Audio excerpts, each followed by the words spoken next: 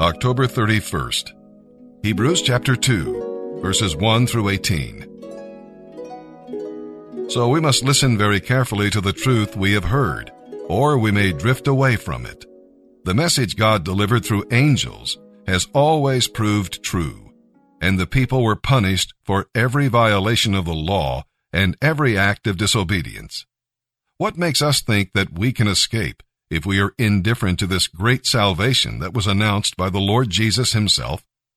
It was passed on to us by those who heard him speak, and God verified the message by signs and wonders and various miracles and by giving gifts of the Holy Spirit whenever he chose to do so.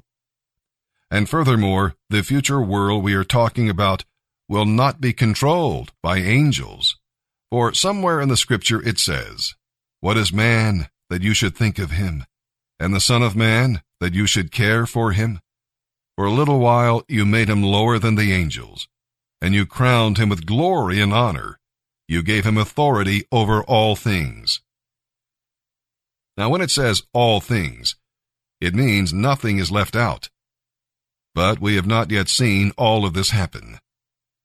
What we do see is Jesus, who for a little while was made lower than the angels, and now is crowned with glory and honor because he suffered death for us.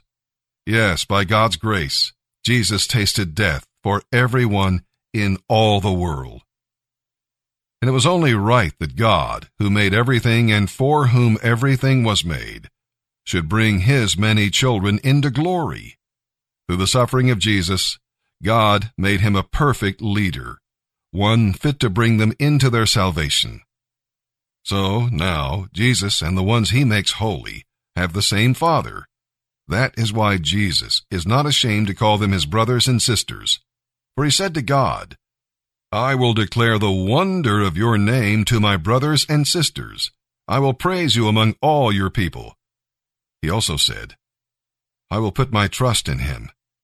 And in the same context he said, "Here I am, together with the children God has given me." Because God's children are human beings, made of flesh and blood, Jesus also became flesh and blood by being born in human form. For only as a human being could he die, and only by dying could he break the power of the devil, who had the power of death. Only in this way could he deliver those who have lived all their lives as slaves to the fear of dying. We all know that Jesus came to help the descendants of Abraham, not to help the angels.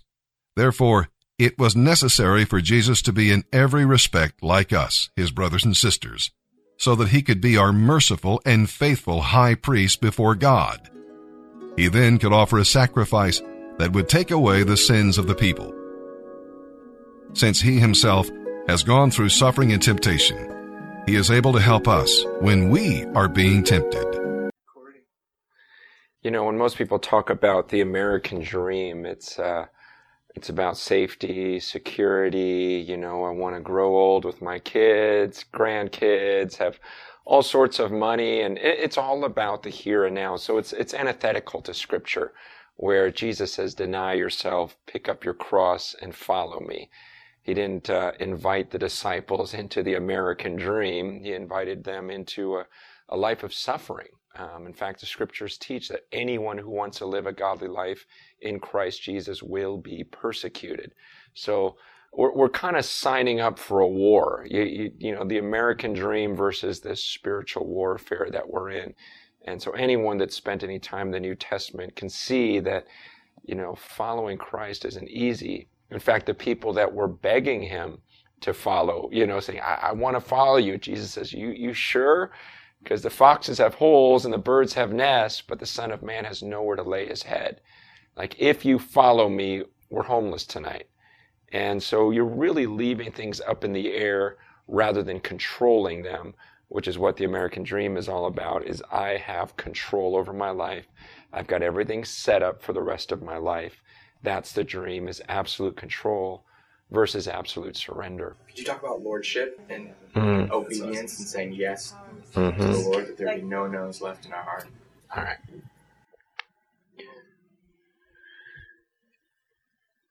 when Jesus called people to himself, it was a call to follow him. He just said, follow me. It's implied in there clearly this sense of lordship, of he's our master. I go where he tells me to go. That's why he asks questions like, why do you call me Lord, Lord, when you don't do what I say? Because this doesn't make sense. You're giving me this lip service of you're calling me Lord, and yet you're not doing what I ask you to do. And so I remember when I was younger, there was a big debate. I think it's died out by now, but back in the day, it's like, well, can you accept him as Savior, but not as Lord? Can you say, okay, I want you to save me, but I don't want to follow you? And I think back then, there was actually the belief of, oh yeah, sure, we can follow him as Savior, and then later on we can decide whether or not we want him as our Lord. I think most of that's died out, and we see the foolishness of it. That doesn't make any sense. And where can we find any type of biblical mandate or promise that all we have to do is have this intellectual assent and say, yeah, I want him to be my Savior, but I have no desire to follow him? How can anyone read the New Testament and get that solution? It was just something that we wanted. It's like, well, can I still control my life and just have the assurance that I'm not going to hell? That's basically what we were after.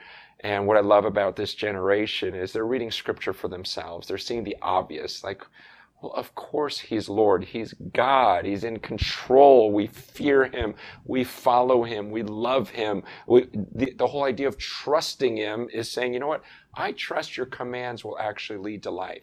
I actually trust that if I lose my life, I'm actually going to find it, because that's what you told me. So let me let go, surrender. And this is a little scary because we're all about control.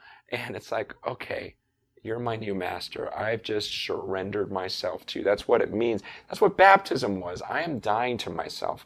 That means I'm giving up control. Francis is no longer alive. Now it's Christ who lives in me. So take me where you want me to go, because I trust this is going to be a better life for me.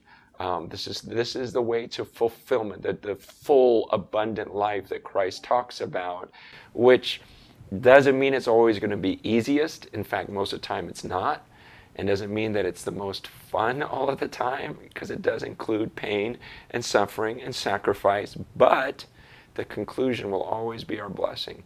Even the suffering is going to be more abundant than us holding on to our lives, controlling our own lives and our destiny, and saying, no, Jesus, I surrender to you.